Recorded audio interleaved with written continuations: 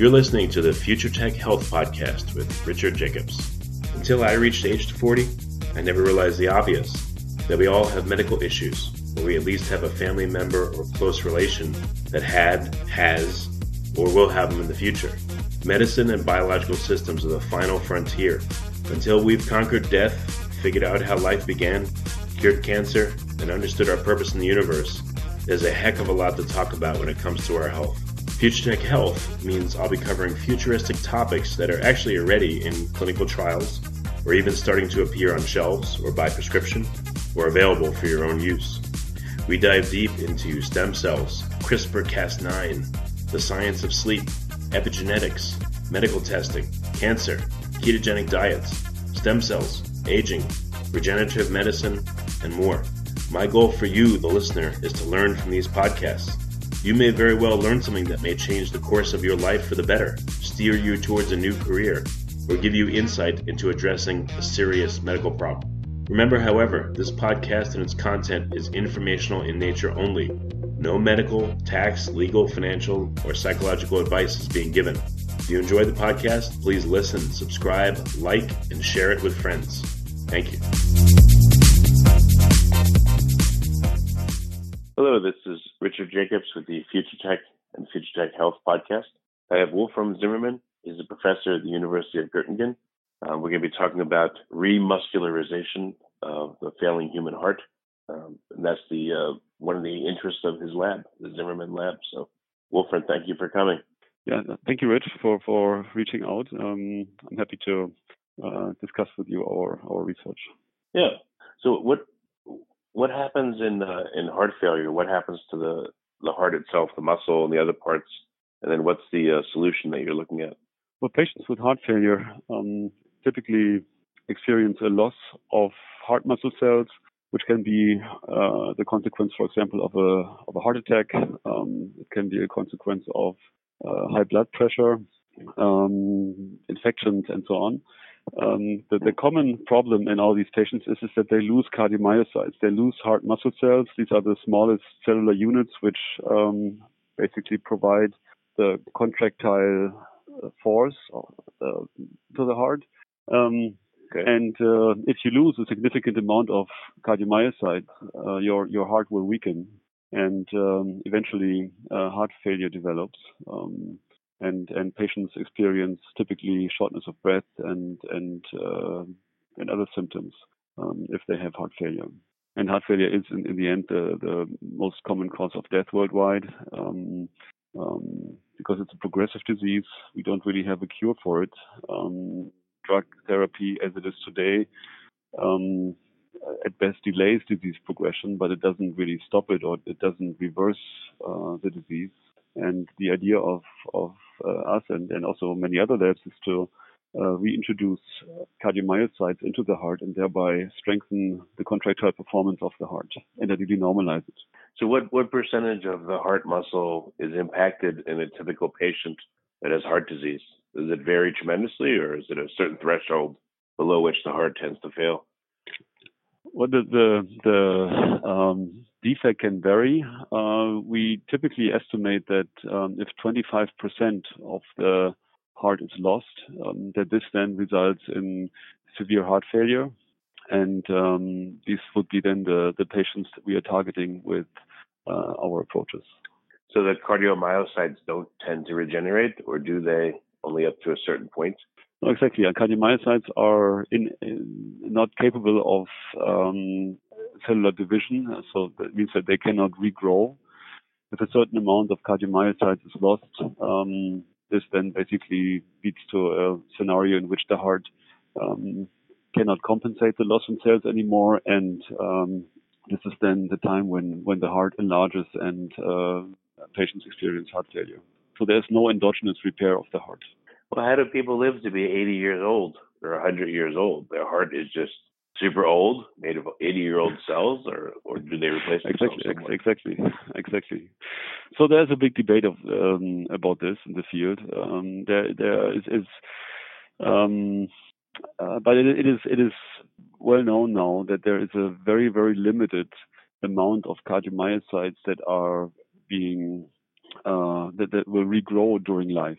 So there are estimates that within a normal lifespan, roughly 50% of the cardiomyocytes that you are born with are regrowing. But the rest, the other 50%, it appears that these are the cells that you are born with.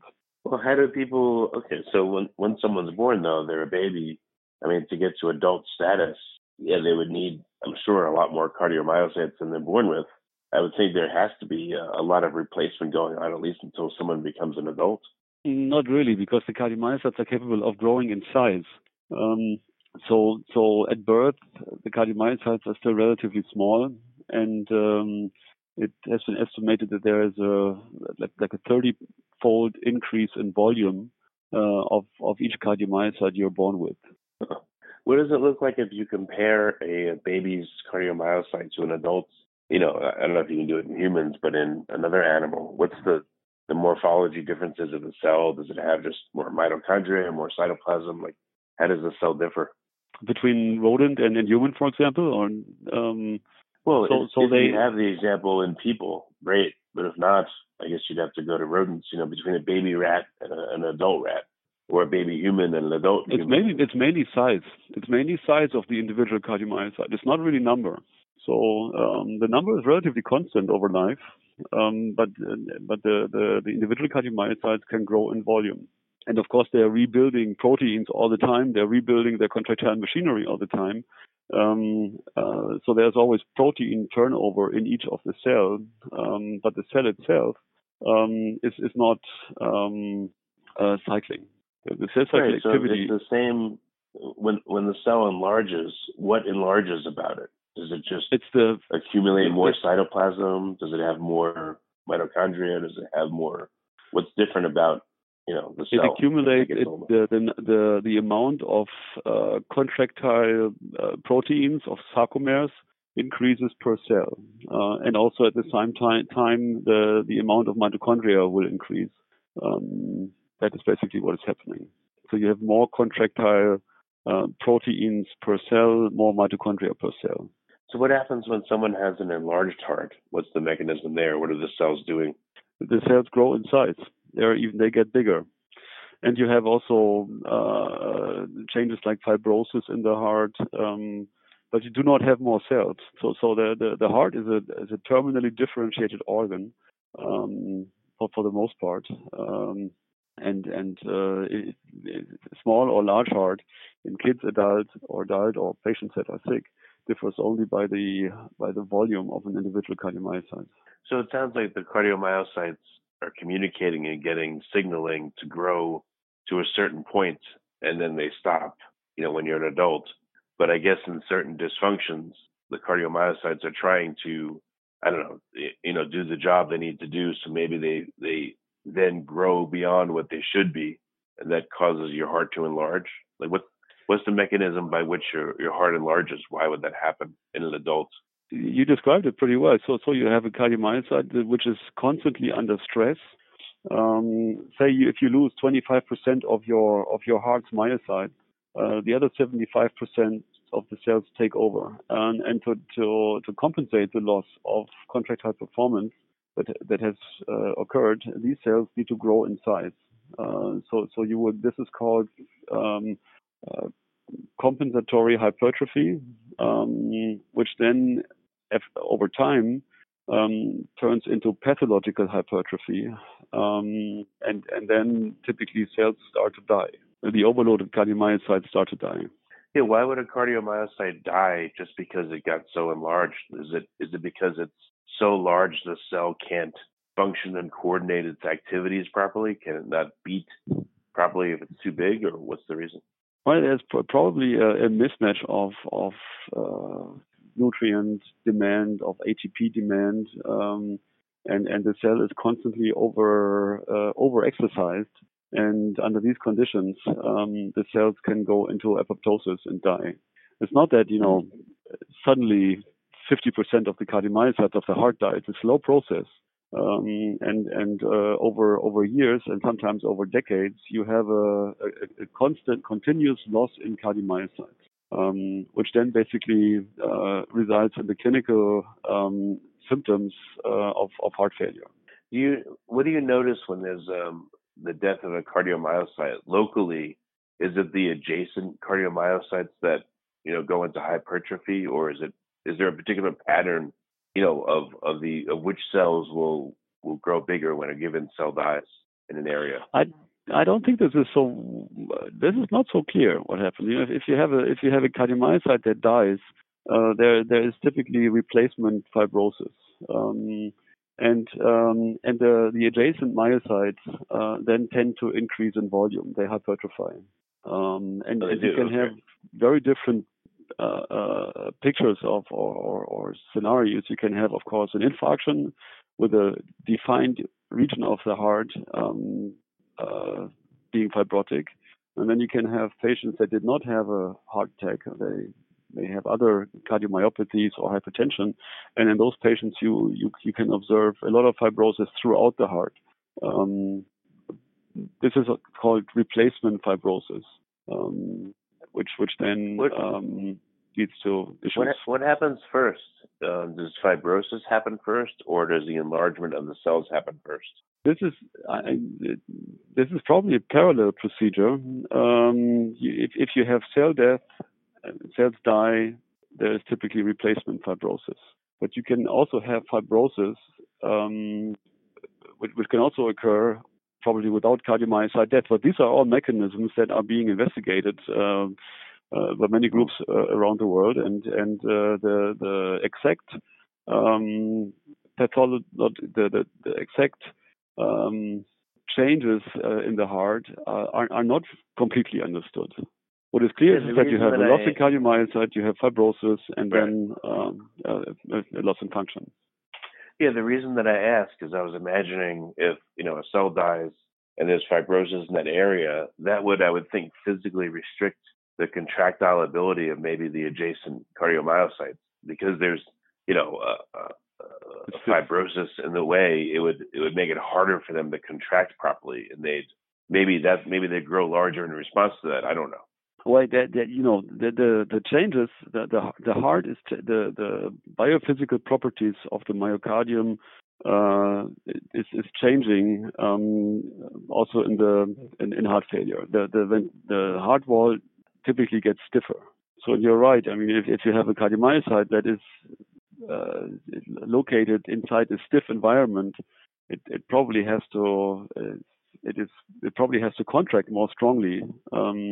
And this may be a process that also causes or contributes to the cell death that we are observing in the failing heart. And what's causing the fibrosis? Is like the immune system coming in, and literally, where does the fibrotic material come from? Oh, from fibroblasts. So you have, I mean, the heart is not only composed of cardiomyocytes. Actually, it's for the largest part composed of non-myocytes. And within this non-myocyte population, you have a high amount of fibroblasts, and these fibroblasts are typically there to maintain the extracellular environment, the matrix of the heart. And in a disease scenario, these cells are overactivated or are strongly activated, and then the fibroblasts turn into myofibroblasts and release collagen into the heart, and basically contribute to the fibrosis process. Okay. Or they're the main drivers of the fibrotic process, actually. Yeah. What is your research about specifically? What are you looking to do? Our research is on. We work on different things in the laboratory, but one of our main research areas is to develop heart muscle using tissue engineering technologies, and to then use this tissue engineered heart muscle as a therapeutic patch in heart failure. So we have been doing that now for many years, and developed basically a number of tissue engineering formats, which we are applying to the heart to strengthen the heart. You're trying to grow a layer of heart muscle, then implant it into the heart? Yeah, it's not a layer. It's actually a pretty thick structure. It's like a contractile band-aid, if you wish, which we position directly onto the heart, onto the region of the heart that is dysfunctional. So what does it look like? Is it a thick patch, or what does it look like?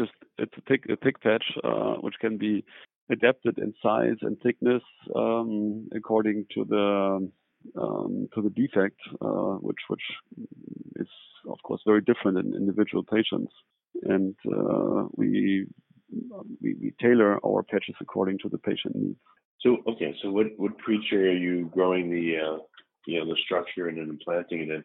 Is it rats or what is it? Well, we are building human patches, and we have done.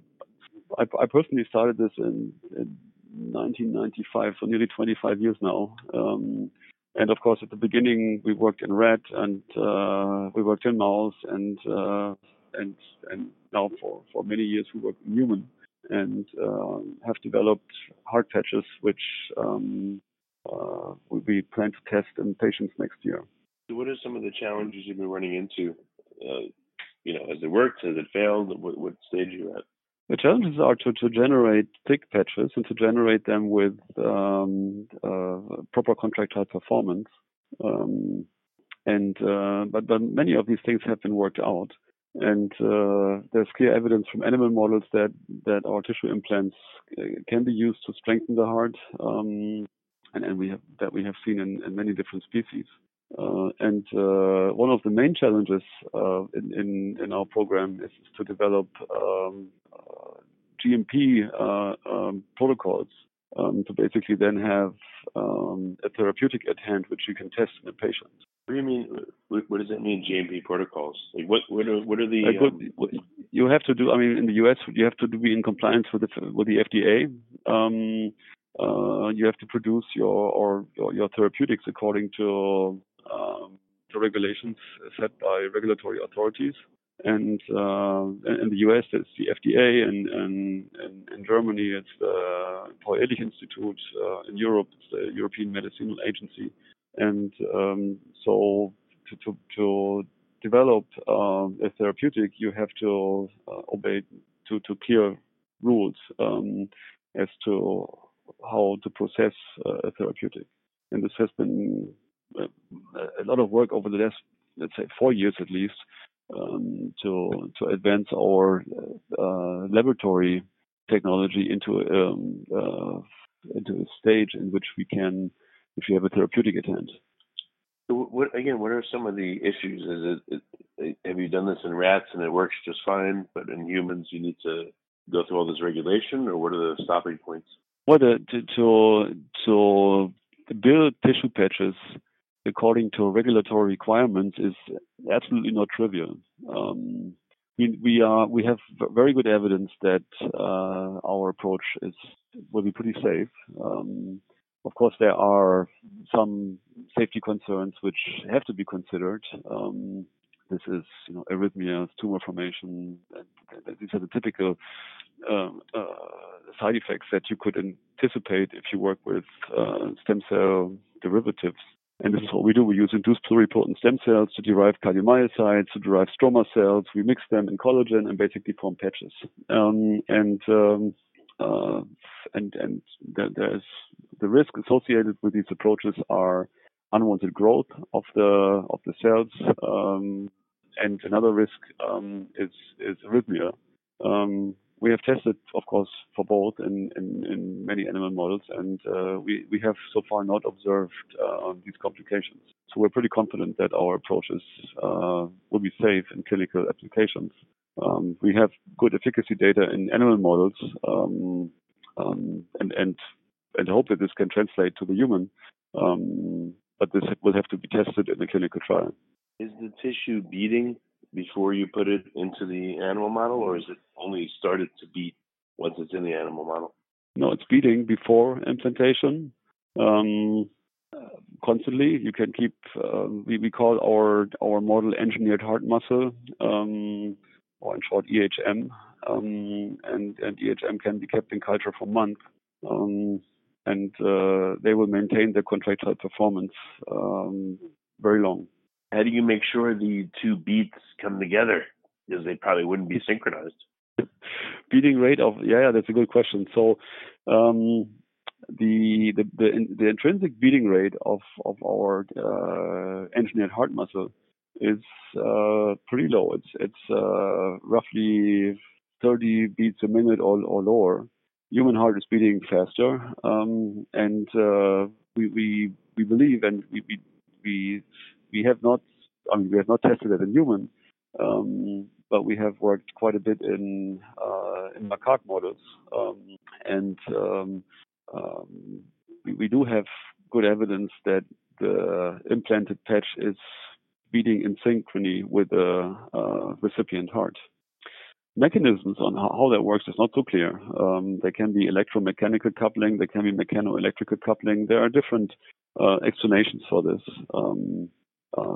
In rat models, we have seen very nice electrical coupling using high resolution ECG measurements, and yeah, from these data, we are pretty confident that there is coupling or beating in synchrony of the patch with the recipient heart. Well, how do you couple them? Do you sew the patch on and then shock the heart, or you sew it on and the heart takes over and says I'm the boss and makes the patch fall in line? Or like, how does it work? Well, we suture the patches to the heart, and then the patch is constantly being trained kind of by the motion of the heart, by the contractile performance of the heart, and we think that this constant tear is leading to a synchronization of the patch, of its endogenous contractile performance. We know that from in vitro experiments, if we use, for example, continuous loading or straining of our tissue, that if we do that at a certain frequency and if we stop then the cyclic loading, that the tissues will continue to beat at that frequency for some time. So how long does it take for the two, the main heart and the patch to synchronize? And does that depend on the size of the patch that you're putting in? So we don't know exactly how the time course of integration is. That is also a very difficult experiment to do. Actually, I wouldn't even know how to do it properly. But if you image the heart using ultrasound or MRI, we can see that the patch is contracting basically in synchrony with the recipient heart. We can see that because the patches, if they're out of whack, that you'd have certain instances when the main heart and the patch both beat at the same time, and then you'd have instances where they beat not at the same time. So I don't know. I would think that would cause the blood flow to go crazy. Yeah, well, if it would happen, but that we have not observed. I can just, that is in theory, yes, that could happen, but we have not observed any dysfunction or asynchronicity of a heart that has been implanted with the patch so far. Huh. So you've never seen the main heart go at the rate of the patch. It's always the patch very quickly, synchronizing with the main heart. That's how it seems to be. Well, thank God. Good. Okay. Well, that is where we wonder all the time. But you're right. That this is an obvious question. But we have so far seen that if we expose our tissue patches to mechanical loading, that the tissue patches follow basically the rhythm of the mechanical loading. And we believe that this is happening also in vivo after you implant the patch onto the heart. And the main for us at the moment, we are moving towards clinical applications, towards clinical trials. And for us, the main concern, the main point of our preclinical studies at the moment is to look into safety, is to look into any issues that could occur. And so far, we have not seen any problems after implantation of an EHM onto the heart of rodents or also monkey models. Oh, so even in monkeys, you You patch their heart, and then they have no problem. Yeah. It works just fine. Yeah, we've done that. Okay, well, that's good. So what's left before you can try it in people? What do you have to do? We're presently filing a clinical trial application, and we have pretty much finished our preclinical program, and we anticipate to have the first patient treated in the first half of next year. Have you noticed that so are you cutting out the part of the heart that's damaged and then suturing in this new patch, or are you just suturing over the damaged part? We're suturing over the damaged part. The ideal scenario could be to cut out the damaged part and then basically replace that with a tissue patch. We're working on that also experimentally, but this is, at least in my point of view, not something that you can that we can try in patients. So it is. We are the main point is to add cardiomyocytes to the heart. We're pretty confident that we can do that, and to do that at low risk for the patient. And we're also pretty confident we can do that. So we will probably have to select patients very carefully and not treat patients with a very stiff scar. So that could be an exclusion criterion for our approach. Where are you getting the cells from? From the patient themselves and culturing them? No. Or where do they come from? We get them from induced pluripotent stem cells, but the patches are not autologous. They are an allogeneic. This is an allogeneic approach, and we have basically we have a GMP IPS9 in the process to develop sufficient amount of cardiomyocytes and stroma cells and tissue patches for clinical applications from that. But the patients will have to be immune suppressed to not reject the patch. Well, why not try to culture them from the person themselves? That's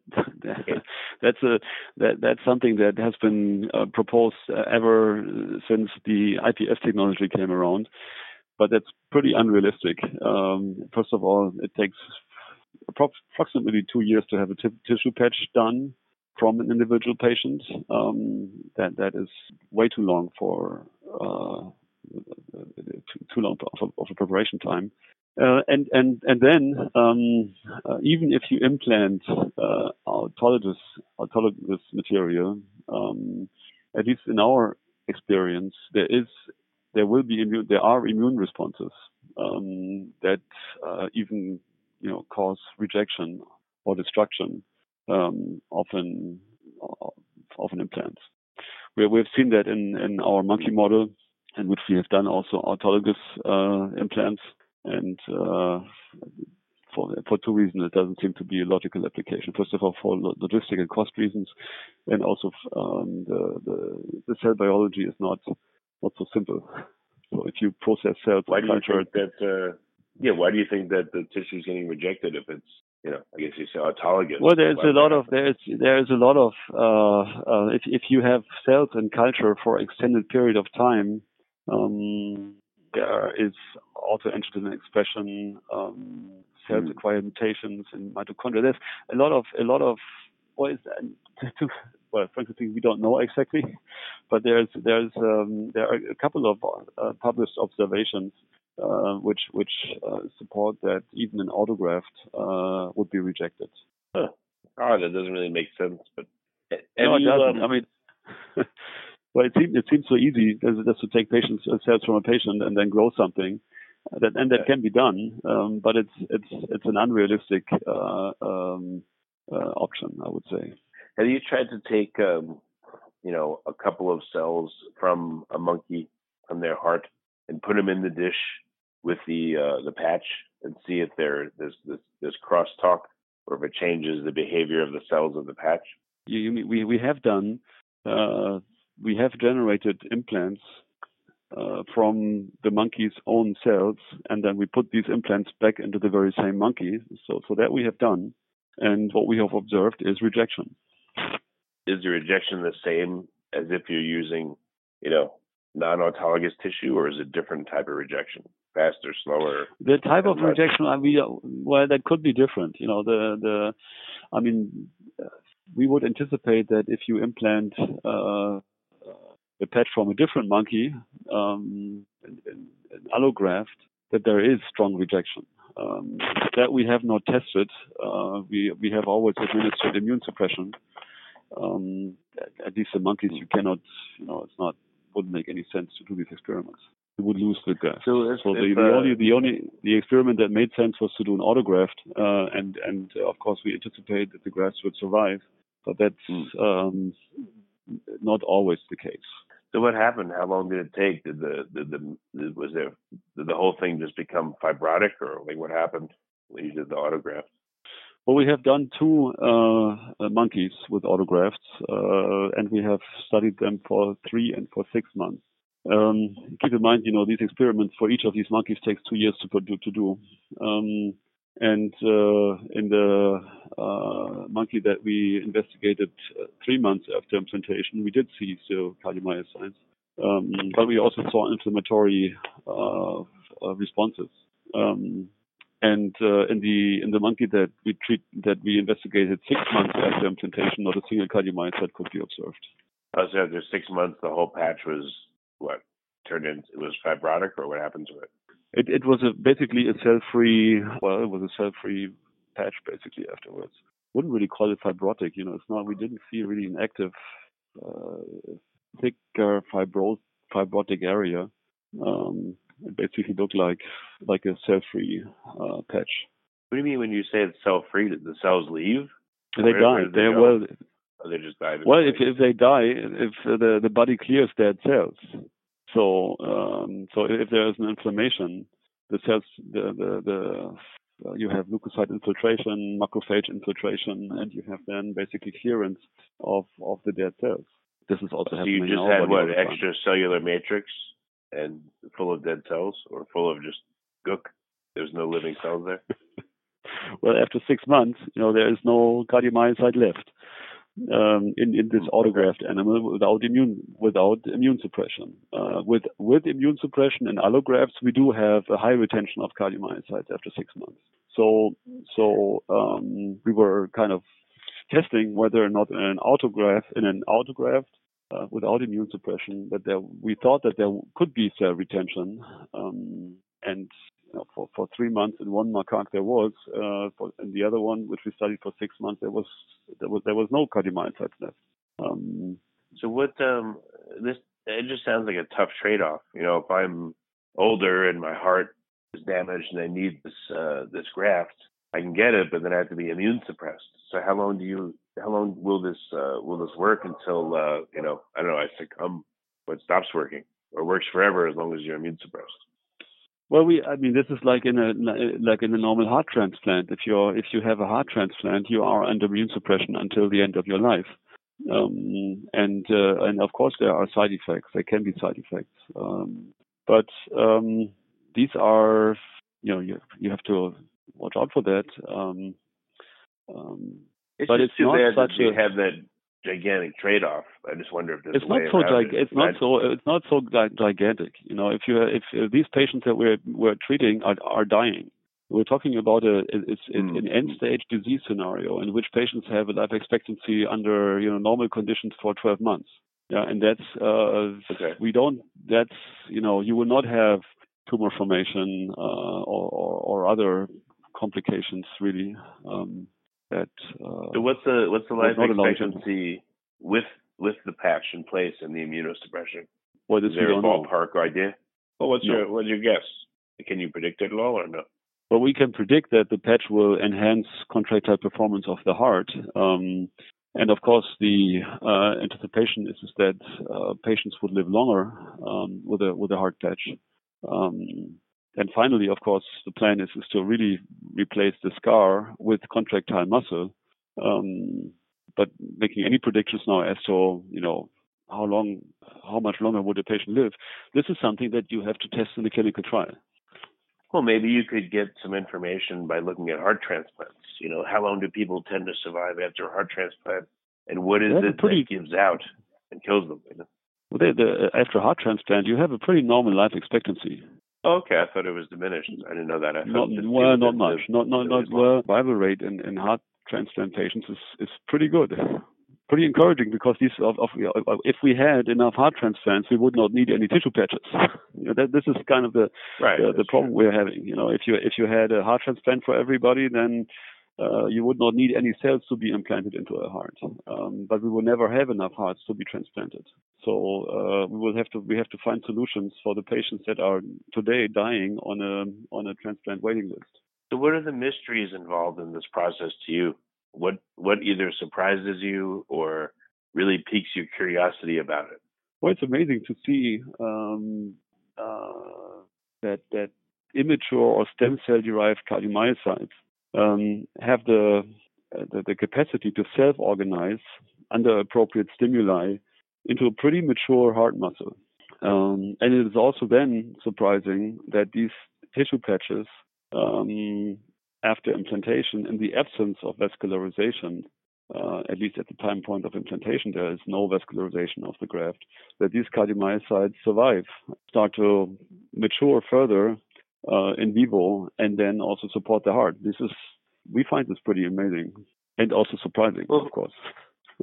What's directing the cells, do you believe, to form in a certain way, to beat in a certain way, to organize?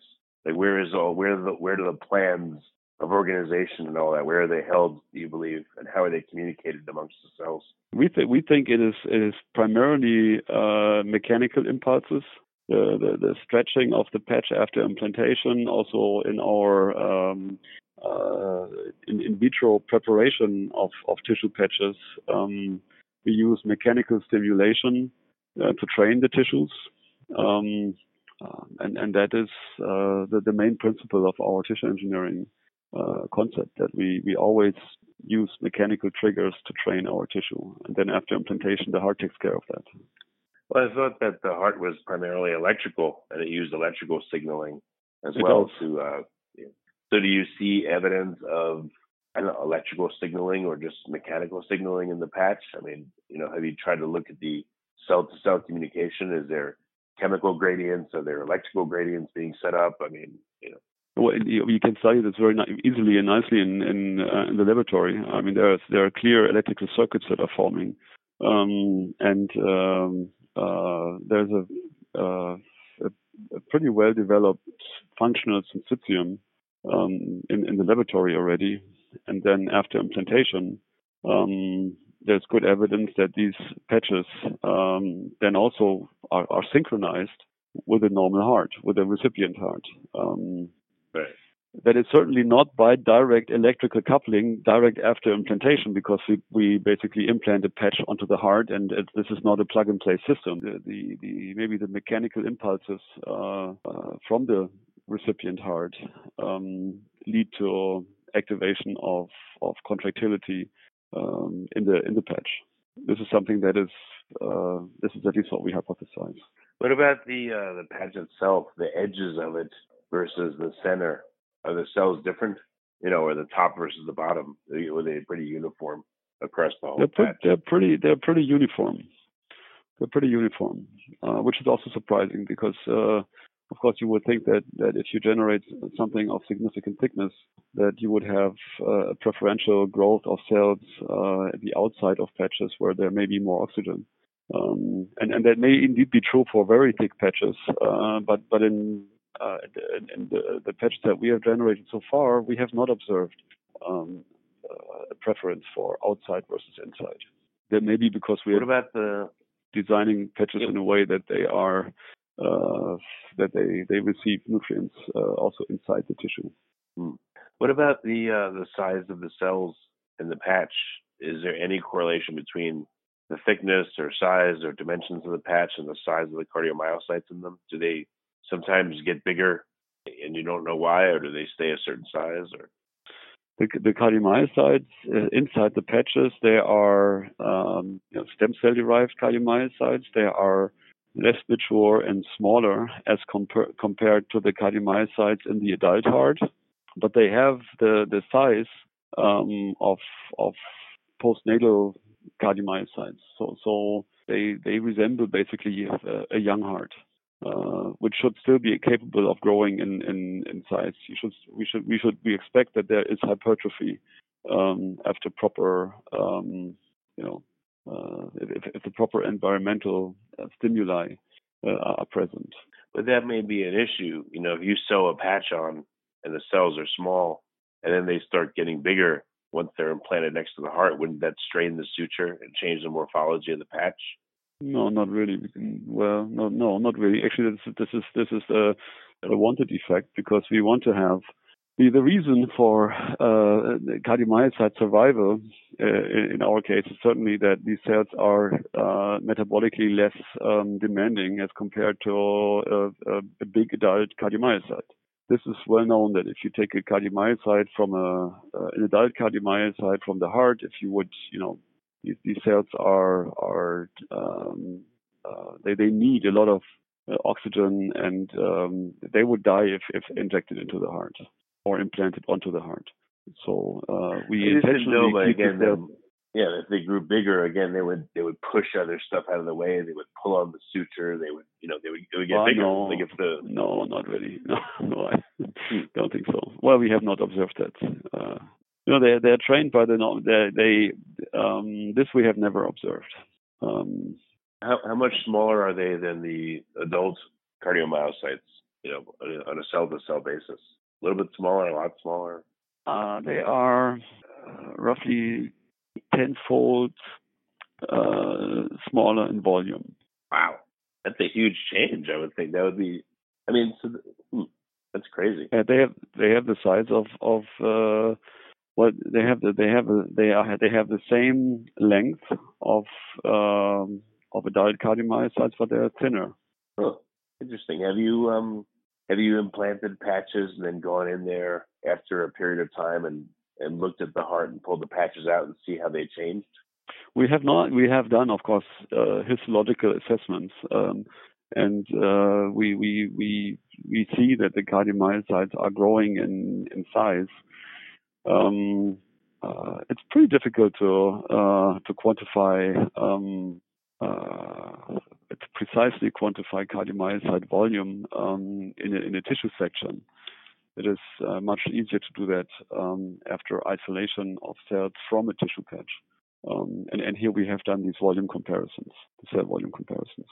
Well, what if you made a patch in the shape of like a circle or the letter C, and then you patched it on in a rodent heart, and then 6 months later you euthanize the animal, looked at the heart, and see if the shape of the patch changed.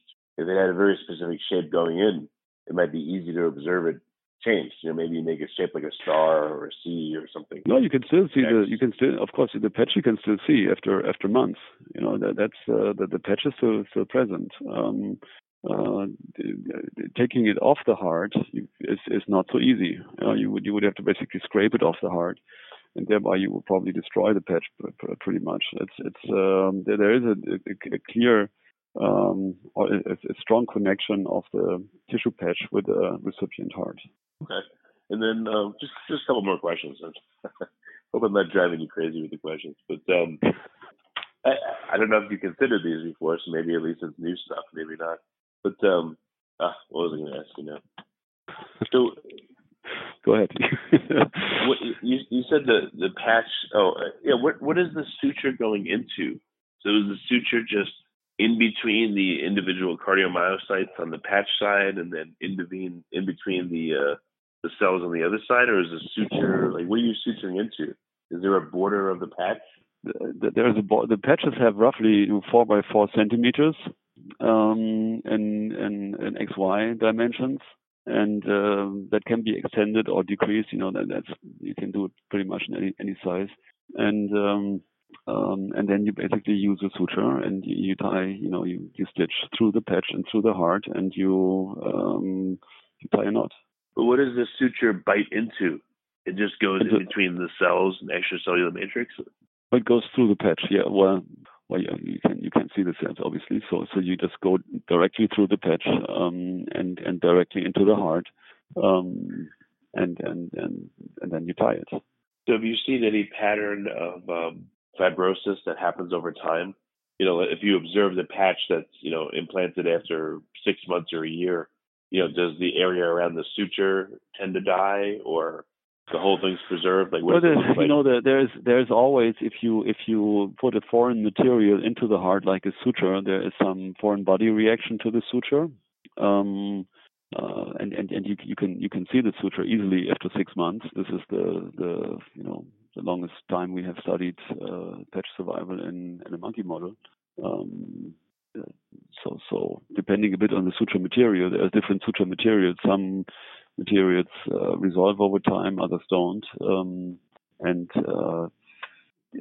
the regions of the stitch, you will see some very small fibrotic changes. Okay. Well, very good. What's your ideal? What do you want to have happen in the next couple of years? What would be a great goal for you? Well, we hope that the approach we are developing can be safely applied in patients and will then help to support patient hearts or patients with heart failure. And we are, of course, super excited to see the results of the clinical trial we are starting next year. How long do you think this will take before real human patients can use it? Before it is, well, that depends on the outcome, of course, of our study. We're planning on treating. Well, if everything goes well. If everything goes well, how long do you think it'll be? Well, if it goes well, we know in 3 years we know whether or not it goes well, and then it depends on how well it went. We will have to see. That this is, you can imagine, these are very difficult patients to treat. But they have very limited options. And one thing we know for sure is that we can add cardiomyocytes to a failing heart. So that's very clear. And we also know that we can maintain them for a long period of time. So there are several questions that we cannot answer. Whether do we need more cells? Do we need them integrated in a different way? Do we need to combine tissue engineering approaches and cell injection approaches? Are there specific patients that will benefit from cell injections and not from patches, and vice versa? So these are kind of open questions which I think the field is ready now to test this in a clinical trial. Okay. So what's the best way for people to get in touch, with the lab and see what you're doing and, Well, they can just they can just Google for tissue engineering and Göttingen and my lab basically. So they can easily come in touch with us. Okay. Well, very good. Well, Wolfram, thanks for coming on the podcast. I appreciate it. Yeah, sure, Richard. And I hope this was useful. Oh yeah, no, definitely.